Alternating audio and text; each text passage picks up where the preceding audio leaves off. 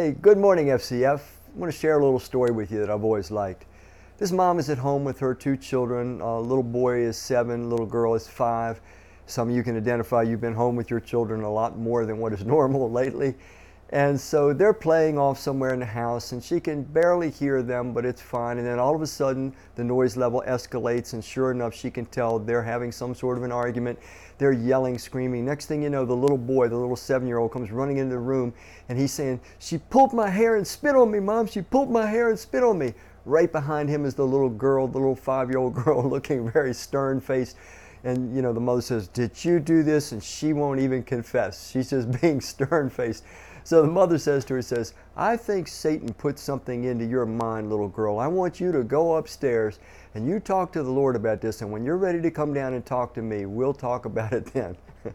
Well, the little girl goes upstairs for a while, and then she comes back down, and she's a little bit, calmer now. "Mom, I'm sorry. And Mom, I think you're right. I think Satan did put into my mind to pull Bobby's hair. But Mom, I have to tell you, when it came to the spitting was all my idea. I did that all on my own." And it's just a funny little story I've always enjoyed, because you have all the forces that create human conflict. Here we are, we're these beings created in the image of God, wanting always to be loved and always want to give love. And yet we have this collision. We have dark spiritual forces. Satan enters into the Garden of Eden, creates havoc between God and man, and man and man. Adam and Eve no longer trust God. They can no longer trust each other. All of a sudden, conflict becomes a way of life. You and I know that you don't live very long in this world before you encounter conflict. You encounter conflict early in life, you and I both, and then we spend the rest of our life trying to figure out how to resolve conflict. I want to share with you in this series messages today some practical constructs about how God has guided us and directed us to enhance our relationships. Remember, we said last week, the purpose of all relationships is that God wants us to grow. He wants to stretch us. He wants to rid us of our selfishness so that we can learn to love the way He Himself loves. And that requires specific contexts that pull on us in different ways. And in that process, we end up running into conflict. So we're going to spend a lot of time in Scripture today. In fact, this message is going to be mostly Scripture. I strongly, strongly urge you, get the notes. I've got all these verses printed out for you. You can have them. You can internalize them. Better yet, you can use them the next time you get in a conflict in which they might be useful. So I want to start out by reading to you. By the way, the series is called Tug of War / Love. You could call it Tug of Love, because love is like a tug of war. Even though we want it all the time and want to give it all the time, we struggle in the process. In Psalm 133:1, it says, "How good and pleasant it is when God's people live together in unity." God loves it. Here's where we need to start. God loves it when people get along. He loves it when people resolve conflict and are reconciled to one another, when they are restored to harmonious relationships. It gives His heart joy seeing us get along, because that's all part of learning to love the way God loves, loving one another. Jesus said in Matthew 5:9, "Blessed are the peacemakers," which makes clear that someone's going to have to be working to make peace. Peace isn't going to be automatic.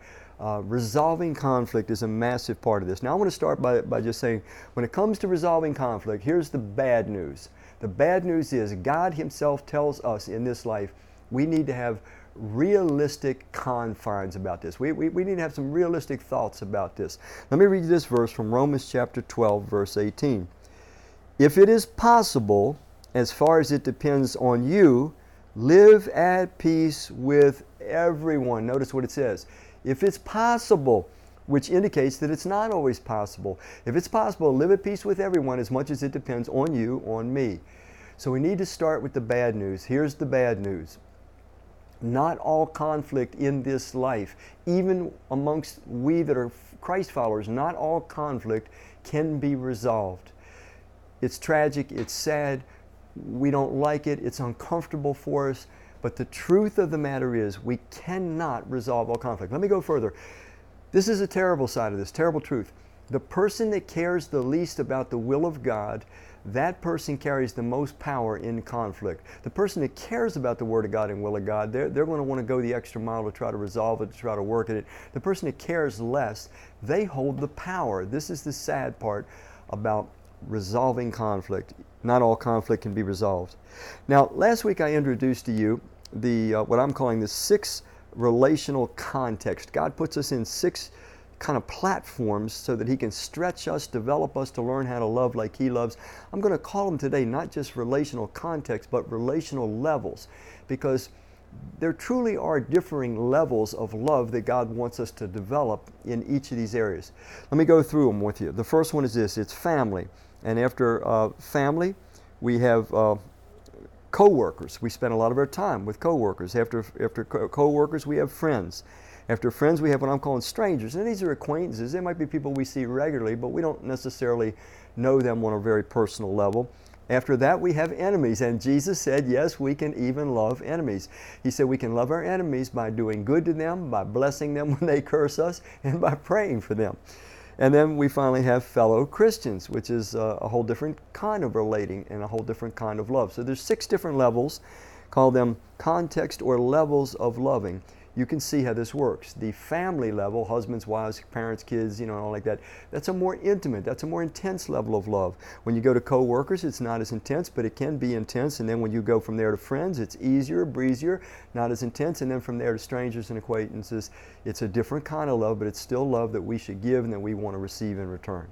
So here's a statement I want to share with you. Love, according to God, love is always reasonable and operable as a principle. Love is always a reasonable, operable principle. In other words, God says the universe of beings that are made in His image, angels and humans, beings that have free will, mind, reason, emotions, and all that, imagination, the only way we can live in harmony is if we are governed by love. And love is always reasonable. It is simply seeking the highest well-being and happiness, the highest good of the other person, as God gives us revelation to understand that. Love is always an operable principle. Jesus said even with enemies, Luke 6:27, how do you love an enemy?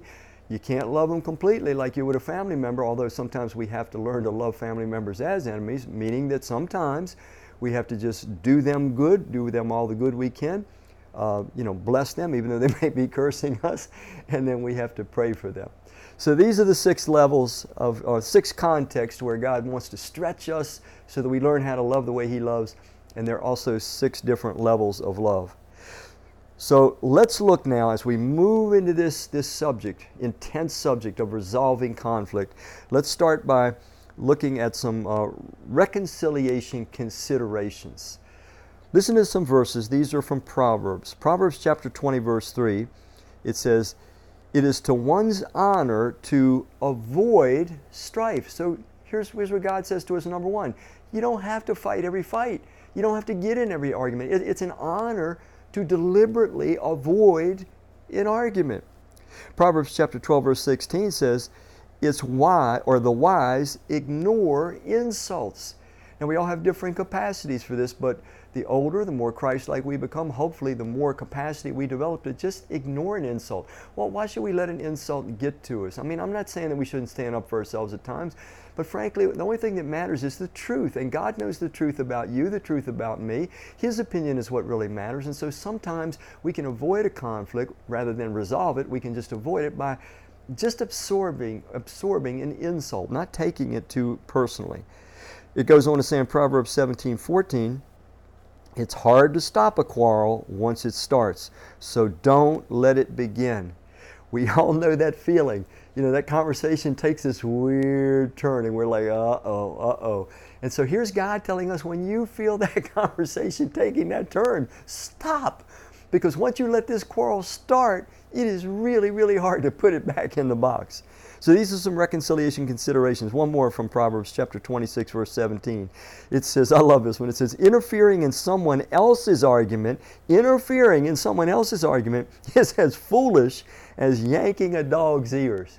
So God is telling us simply, mind your own business. Now there is a context, we're going to look at this later, where we should be involved in helping with a conflict.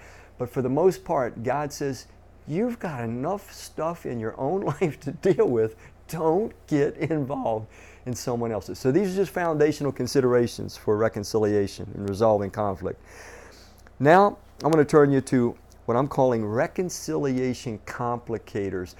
These are the fly in the ointment. These are the problems that make, unfortunately, some conflict impossible to resolve. Now I want to say this to you so that you don't go in a bad direction.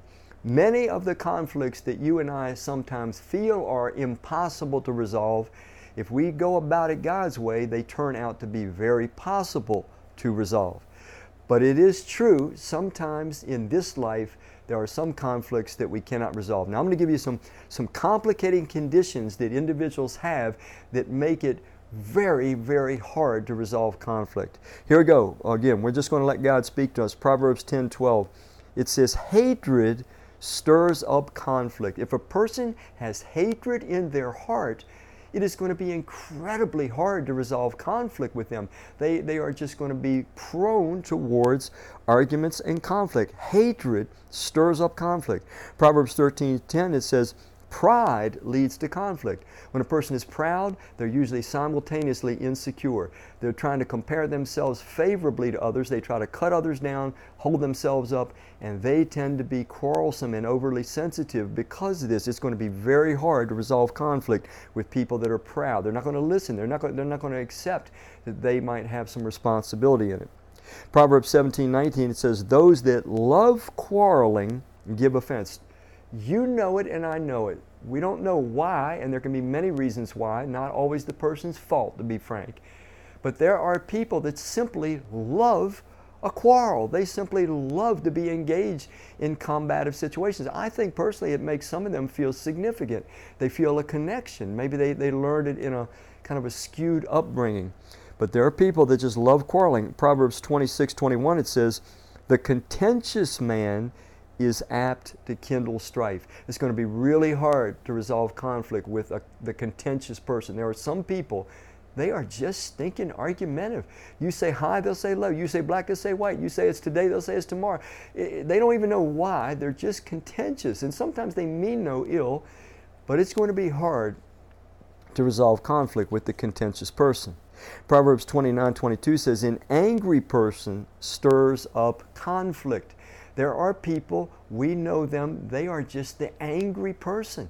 Once again, it's not even necessarily all their fault. They don't even necessarily know why they're angry, but they walk around all the time with that anger kind of right up to the mouth level, and all it takes is the slightest little circumstance or word to jostle them, and they're like, water that just spills out, and only in their case, it's anger that comes spilling out. The anger is always right on the surface level, ready to spill out.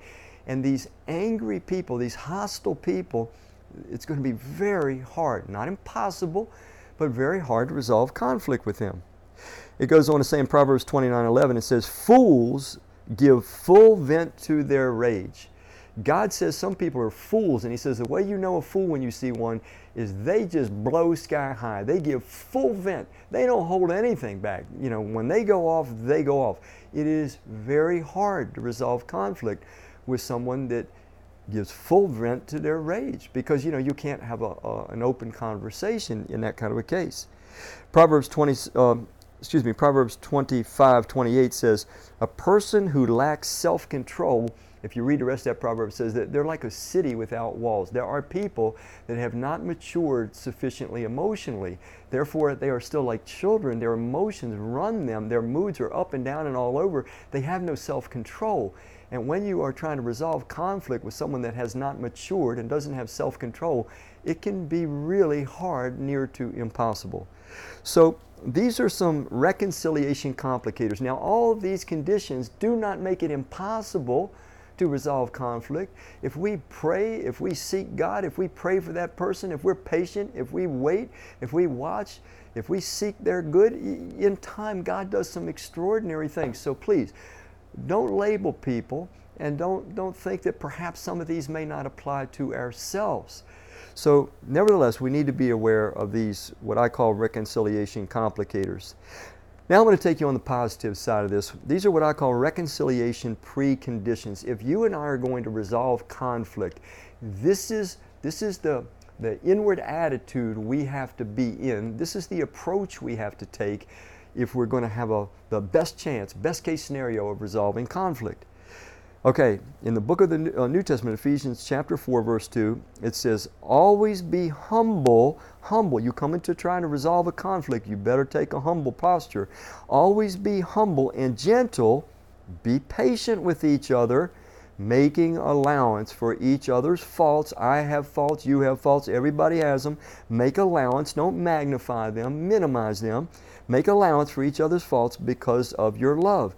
In the 32nd verse of the same 4th chapter, it says, be kind and compassionate to one another, forgiving each other. Listen, number one most powerful principle of resolving conflict is my willingness and your willingness to forgive. This is of God. God is a forgiving being. We are made in His image, and it delights His heart when we start behaving like He does and we just give each other some slack and we forgive each other. Let me read that verse. He says, be kind and compassionate to one another, forgiving each other just as in Christ God forgave you. How much should we forgive? The way that God forgives us. That's pretty extensive. So when we're going to move toward resolving a conflict, we need to be humble, we need to be gentle, we need to be patient, we need to allow that other people have faults, we have faults, we need to be compassionate and kind, and we need to be forgiving. We cannot resolve conflict without choosing to be forgiving. And to be forgiving is to be like God. It's a part of love. It's just a manifestation of love. So those are what I call the reconciliation preconditions. Now I want to go on to a reconciliation action plan that Jesus Himself gave us.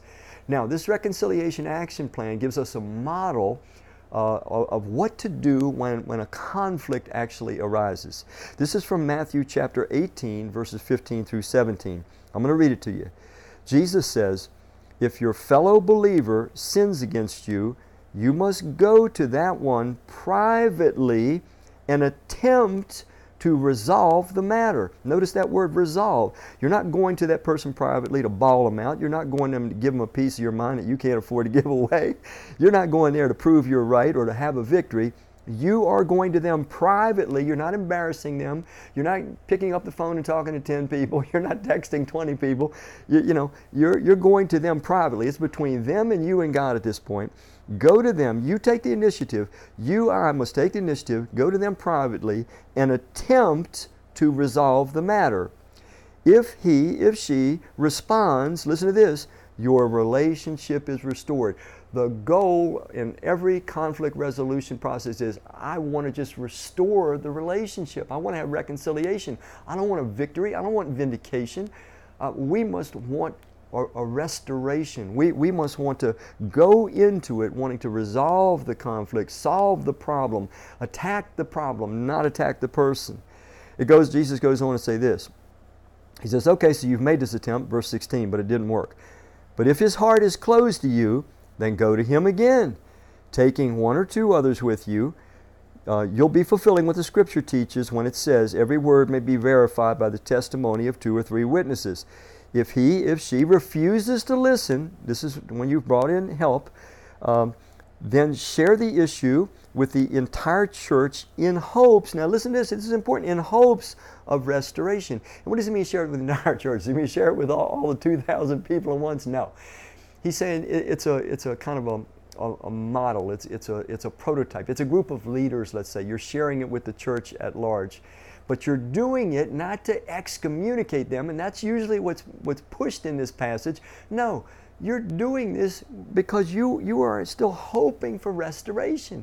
That now a body from the church can go and appeal with them and say, come on, can you just at least give this person a pass? Can't we work this out? Let's talk about it more, whatever it might be. Now remember what I said at the very beginning. Not all conflict is resolvable. Even the Apostle Paul and Barnabas, who were dear missionary friends together, they had a conflict in Acts chapter 15 in which was so severe they had to go their separate ways. They still served Jesus, they still served God, they still served other people, but they couldn't work together anymore. So not all conflict in this life even with the best effort and intent, is going to be resolvable.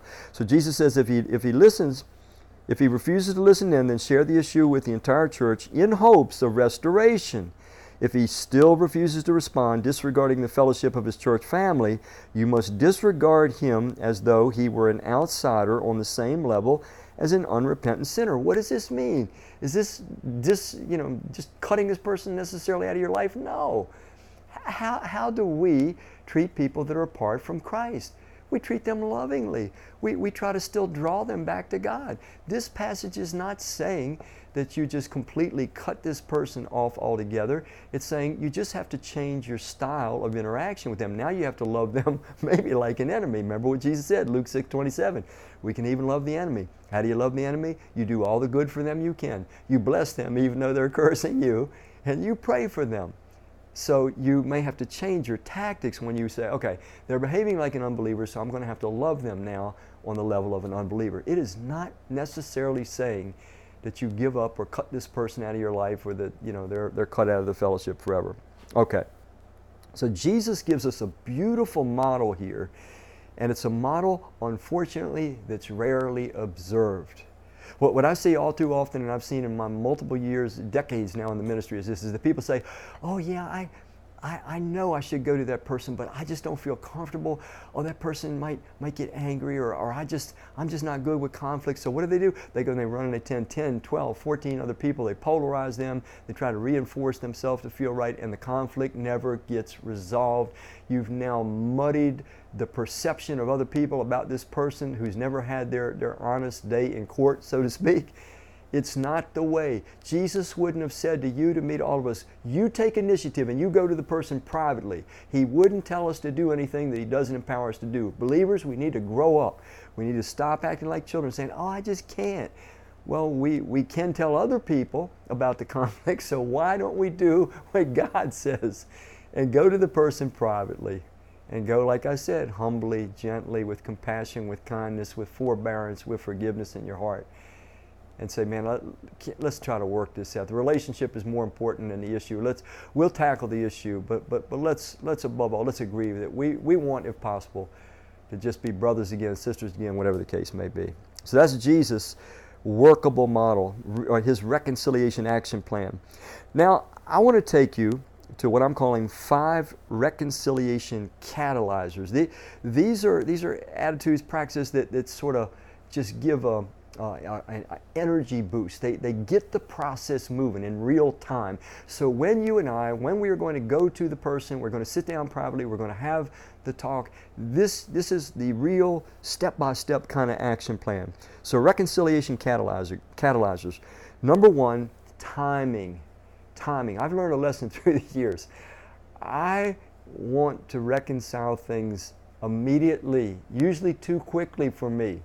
And the truth that I've learned about myself is that even though it's hard for me to hold back, I usually don't do very good. I'm still too emotional at that point. I've learned with me, this may not be true of you, but I've learned with me, a 48-hour rule is a really good rule.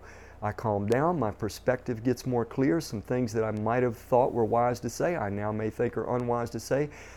But don't go further than 48 hours, because what I know about me is this: if I go much further than 48 hours, I start getting cowardly, because I don't like conflict. I just don't enjoy it. I don't know many people that do. And so if we let it go too far, the likelihood is we're never going to go through the reconciliation process. We're never going to actually try to resolve it. We'll just let it go. Sometimes we internalize bitterness, and it's unfortunate. So, timing. Listen what Ecclesiastes says. It says, there's a time to be silent and a time to speak. I need to prayerfully say, God, is it time for me to be silent now? Is it time for me to speak? But please listen to my initial plea. 48 hours might be okay. We start drifting past that, it's highly unlikely we're going to be able to have the courage to follow through and resolve this in a competent fashion. So the first reconciliation catalyzer is timing. The second catalyzer is listening. Listen to what it says in James chapter 1, verse 6. It says, everyone, or I think it's verse 16, everyone should be quick to listen, slow to speak, and slow to become angry. Let me read it again. Everyone should be quick to listen, slow to speak, and slow to become angry. So James is saying that the first thing, if I'm going to go into a process where I want to resolve conflict, I've got to go in there with the notion I'm going to listen. I'm going to let this other person talk. I'm going to try to really hear them. I'm going to focus on them. And focused listening, many of us know, is not easy. You know, our mind starts to wander. We start to think about what we're going to say. They may say something that we think is inaccurate. We want to respond to it. I mean, there's all kinds of things that happen. It is extremely hard to just stay in a focused listening mode, but that's the first step. I make sure my timing is as correct as I can, under God, understand that it is, and I go in with the idea of first, I want to hear your side. I want to hear, why did this bother you? What did you hear me say? What do you think I did? Help me understand. So that's the first part. After the listening, and the goal of the listening is to understand. I want to understand the person. I want to understand how this looked to them, how this felt to them, what's bothering them about this. I want them to know it matters to me what the way whatever has occurred impacted them. Listen to this verse from Proverbs chapter 18, verse 2. It says, "A fool takes no pleasure in understanding, but only in expressing his opinion." Sometimes there are people that we'll encounter that all they want to do is just tell you what's on their mind. They are completely uninterested to understanding you. But that should not be our attitude when we are trying to resolve conflict. We should listen, and we're listening to the person because we're praying while we're listening. We're praying for understanding. God, help me to understand this person. What are they afraid of? What are they feeling? How do they feel threatened? What is it that's under the surface? You know, how can I understand them? Please give me understanding of them. So it's only a fool that's only concerned about blowing out what's in their mind and heart. But the wise, those that resolve conflict, we seek understanding. So we need to, first of all, seek to understand the other person first. So we go into this conflict resolution process saying, I want to understand you first. Seek to understand the other person first. Then, of course, we finally get to the process where it's time for us to communicate, and that's where we seek to be understood at that point.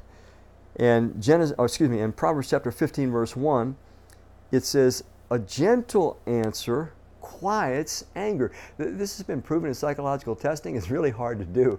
If someone's raising their voice at you, man, it is really hard not to raise your voice back. Having said that, if the other person is getting amped up, and that happens to anybody, if we can stay quieter, or if we can stay silent, at times it's just better. Just be silent. It tends to allow that person to kind of get what they need to get off their chest, out of their minds, get it said, just kind of lose some of the energy. And even though you might not be able to reconcile or resolve the conflict immediately, all things considered, that's not a bad approach. So first seek to understand. Now you're going to turn the corner, and I'm going to seek to be understood. I'm going to start to communicate once I'm allowed to communicate, if I'm allowed to communicate, if you're allowed to communicate. Okay, but I'm going to start out gentle. I'm going to be gentle. Proverbs 16:21, it says this. It says, "Kind speech increases persuasiveness." I'm not only going to be gentle tonal quality, I'm not only going to be softer tonal quality, hopefully, and it's really hard to do, but I'm going to try to be kind in what I say. I'm going to try to think through my words. I've first listened carefully. I've sought to understand. Now I want to seek to be understood, but I'm much more likely to be understood if I'm coming across kind. I'm going to be more persuasive. Not that I'm trying to manipulate somebody, not that I'm trying to control them, but you're going to be more persuasive if I'm choosing kind words. Pleasant words, Proverbs 16 says, promote instruction. Now, again, please hear me out. In the heat of conflict, this does not work. Most of these principles do not work. In fact, let me throw something out to you. There are some relationships that have deteriorated to a point where friction is immediate and fierce, and the emotions just go back and forth, and the words go back and forth like a Olympic ping pong match at blinding speed, and the anger is out of control. So a technique that works, it absolutely works, If you're in a situation and you just want to try to stop that cycle, there is a process of work. Now, like everything else I've said to you in this, it will only work if both people abide by it, if both people care enough that they want to resolve the conflict. Here's the way the process works. If a conversation starts and it starts getting tense, one or the other is allowed at any time to do a physical timeout signal, like they do in football. When the physical timeout signal is given, the agreement in advance is this: you will leave the proximity where you're at. You'll go to separate places in the house. You'll have a notebook ready and prepared. You'll be apart from each other for at least 20 minutes. You'll write down in your notebook what was happening, what were we talking about, what was I feeling, why was I upset, what did I think was going on, and then you make a time a day later where you will sit down and you will discuss. When you sit down, you'll have turns. Person A goes first. They get up to 5 minutes to explain what they felt, what was going on. Then they have to stop. Non-interruption. Then person B gets to talk up to 5 minutes, non-interruption. The conversation goes back and forth like that. What this does is it slows down. It forces a slowdown in the emotional cycle. Now here's the thing. here's the sad truth. You know, there's all kinds of hand signals you can give people, aren't there? If I go time out or you go time out and somebody else decides they're going to give a different kind of a hand signal, maybe they're going to use that third finger signal, no reconciliation, no resolving conflict. This process works. It allows people to understand one another. It allows people to use conflict to better understand one another and actually build intimacy. The conflict leads to a deeper understanding, but it's painfully, agonizingly slow. It's onerous. It's arduous. You know, people don't like it. But once we get into that cycle where it's fast and furious and very angry, this is what has to happen. It's almost like somebody that has to go and be put in rehab for a while. You have to do some artificial things. You have to create some boundaries, some structures to get it back on a reasonable level again. Okay. And then the ultimate goal, after you've communicated, is reconnecting. Listen to this verse from chapter 15, verse 7 in the book of Romans in the New Testament. It says, "So open your hearts to one another as Christ has opened His heart to you, that God will be glorified." This is the goal of resolving conflict, that at the end of it we've attacked the problem, not each other, and we've literally come to the place. And it can feel difficult and the emotion may go up and down, but we come to the place where once again, truly, my heart's open to you again. Your heart's open to me again. We're going to track together as whatever that relational level is. We're going to track as husbands and wives in love again. We're going to track as parents and kids in love again. Grandparents, grandkids, whatever it may be. We're going to track as co-workers, you know, again, as friends again. We're going to track as strangers in the community that maybe we were rude to or they were rude to us. We're going to work it out there. Whatever it may be, we're going to restore. We're going to open our hearts again. Them to us, us to them. We're going to accept one another the way that God accepts us. And He accepts us in all of our imperfection. With full knowledge, we're going to mess up again. With full knowledge as human beings, this is not going to likely be the last time we have to resolve a conflict. In fact, I should have said this at the beginning. Conflict resolution should be something that we just accept as a way of life because it must be.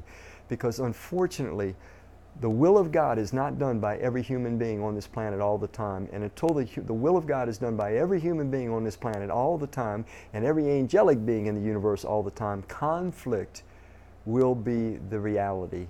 And God says, blessed are the peacemakers. The sooner we learn how to resolve conflict and make peace, the better off we'll be, the better off everybody around us will be.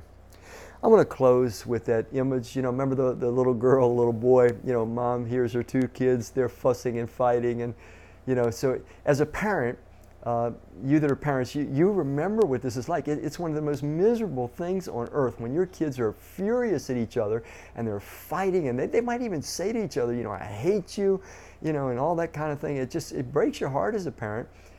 But the other side is equally euphoric and blissful.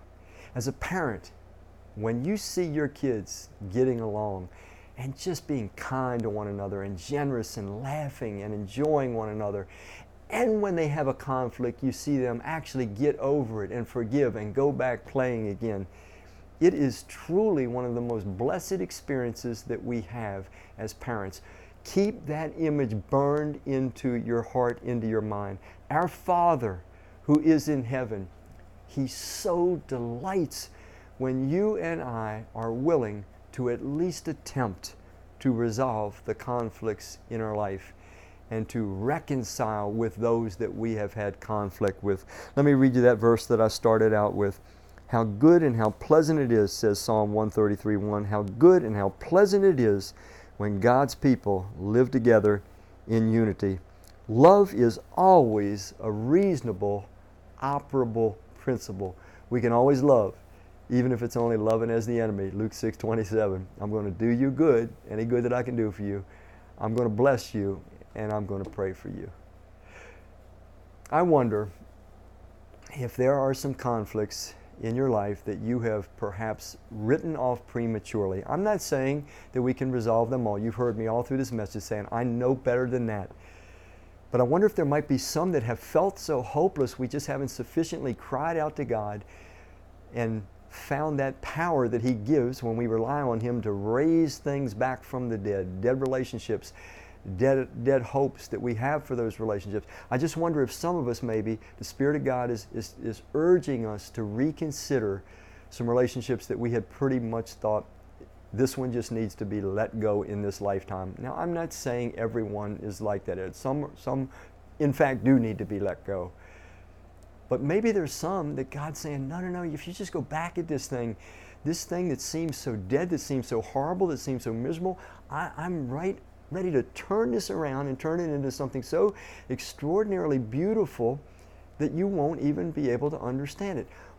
I have a message coming up in this series, and it's a message about restoring feelings. God is an expert in restoring dead feelings. One of the things that confuses us as adults is we feel like that once our feelings change for someone, usually it's because of conflict, that it's dead, it's gone, it can never be recovered. That is absolutely the devil's lie. That is not true. And in a message coming up, I'm going to share with you what God says about how feelings, even as fragile as they are and as changed as they are, they can be restored. So maybe there's a relationship God's urging you to reopen your heart to and to start maybe a conflict resolution process. Maybe some of us have never even had a process. I plead with you, like I did at the beginning of this message, take the notes that go with this message, because there is so much Scripture for you to take, absorb, internalize, and utilize as you actually start to attempt to resolve conflict. Lastly, don't get discouraged if you attempt to resolve some conflict and it doesn't work first time, second time, third time. Don't get discouraged. Just keep trusting God. You might have to learn to love at one of the lesser levels, but you can still love, and you can wait on God and you can wait on the person. So keep those thoughts in mind, and I hope that any decision the Spirit of God is putting on your heart, you'll follow through on. Let's pray, FCF. Father, we are grateful that you are the God of reconciliation. You own that as being your heartbeat. You seek to always reconcile, to resolve conflict between ourselves and you. You try to win back our trust even to the point of going to the cross. How much more should we be open-hearted to reconciling with one another? Help us to have a spirit of forgiveness, a spirit of hope, a spirit of courage to be willing to go through the process just like you taught us. We ask all these things, Lord Jesus, in your holy name. Amen.